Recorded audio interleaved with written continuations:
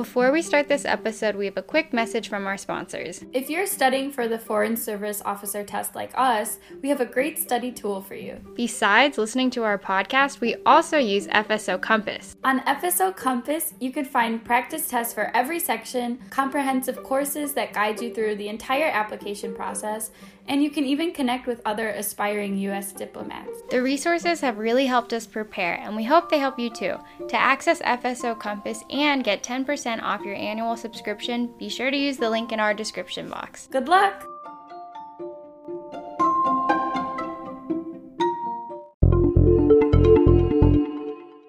Hello everybody, and welcome back to another mini-sode. I'm Nat, and to celebrate the last day of Pride Month, I'm going to give a brief overview of the extraordinary life of Roberta Cowell, a British race car driver and World War II fighter pilot who was also the first known person in Britain to undergo sex reassignment surgery in order to have her gender reassigned from male to female.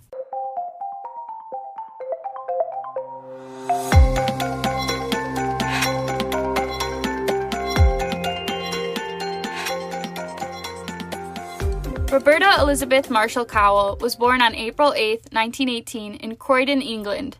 Her father was a high-ranking military surgeon who had served as a physician in both World Wars. From a young age, she had a strong interest in cars and racing. She left school at the age of 16 to work as an apprentice engineer and later joined the Royal Air Force in 1935. Her dream was to become a fighter pilot, but she suffered from acute air sickness, and the RAF deemed her permanently unfit for flying. Having to choose a different course, she began studying engineering at University College London and entered a series of car races. In 1940, she enlisted in the Army. The following year, Cowell married Diana Margaret Zelma Carpenter, a fellow engineer and race car driver who she had met in college. Together, they had two daughters, Anne and Diana. Cowell and Diana would later divorce in 1952. In 1942, despite having been dismissed from her flying duties early, Cowell was allowed to return to the RAF. There, she would fly combat and reconnaissance missions. After the D-Day landings in Normandy in 1944, Cowell's plane was shot down by German forces, and she was taken as a prisoner of war. Conditions at the prison camp were horrifying, and she would lose 49 pounds due to a shortage of food. When German forces surrendered in May 1945, Cowell was finally liberated and returned to England. Since she was little, Cowell had always felt conflicted about her gender. But after she returned home, she was confronted with a growing sense of restlessness and unhappiness. In her autobiography, Roberta Cowell's Story, she writes that, "It became quite obvious that the feminine side of my nature, which all my life I had known of and severely repressed, was very much more fundamental and deep-rooted than I had supposed." In 1950, Cowell met with a medical student named Michael Dillon, who had published a book titled Self, A Study in Ethics and Endocrinology. The two discussed advancements in sex reassignment surgery, and Dillon revealed that he had actually changed his own gender identity from female to male through testosterone doses and gender-affirming surgery.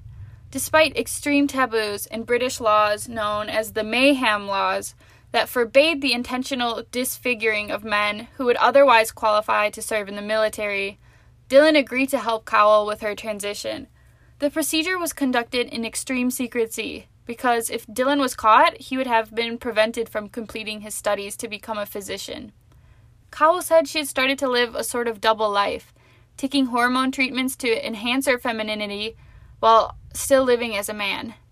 Her transition was long and difficult, and people would often point and stare and openly comment on whether she was a man or a woman. During this hard time, Roberta met Lisa, who would become her life companion. Lisa supported Roberta through her transition, and the two of them lived together on and off until Lisa's death in the late 1980s. After 3 years of therapy and surgery, Roberta seemed to finally find emotional contentment. In her autobiography, she writes, "Since May 18, 1951, I have been Roberta Cowell, female. I have become a woman physically, psychologically, glandularly, and legally." She returned to her life of racing and competed in several events. In 1954, she was featured on the cover of Britain's popular Picture Post magazine, and she said she received hundreds of marriage proposals. In addition to these marriage proposals, Michael Dillon, the medical student who had operated on Roberta, would also propose, but Roberta declined his offer. Her autobiography was successful, and in 1972, she was writing a second one, but it would never be published. Roberta Cowell died in 2011 at the age of 93. Her death wasn't actually covered in the media until 2013 when the British newspaper The Independent published an article covering her life story. According to the article, so complete was her withdrawal from public life that even her own children did not know she had died. Cowell had severed her ties with her daughters and had not seen them since they were little. Only a few people attended her funeral, and at Cowell's request, it was kept very simple, with no media coverage or even flowers. Today, we remember Roberta Cowell as an extraordinary woman who led an extraordinary life and helped pioneer gender reassignment at a time where it was punished by both law and society. This has been an episode of How Did We Not Know That? If you liked it, don't forget to subscribe to us on Apple Podcasts, Spotify, or wherever you get your podcasts from. You can also follow us on all social media, including YouTube, at How Did We Not Know That? If you thought our podcast was low quality, we know. We thought so too. Help us improve the podcast by contributing to our Patreon. Thank you for listening, and see you guys next week.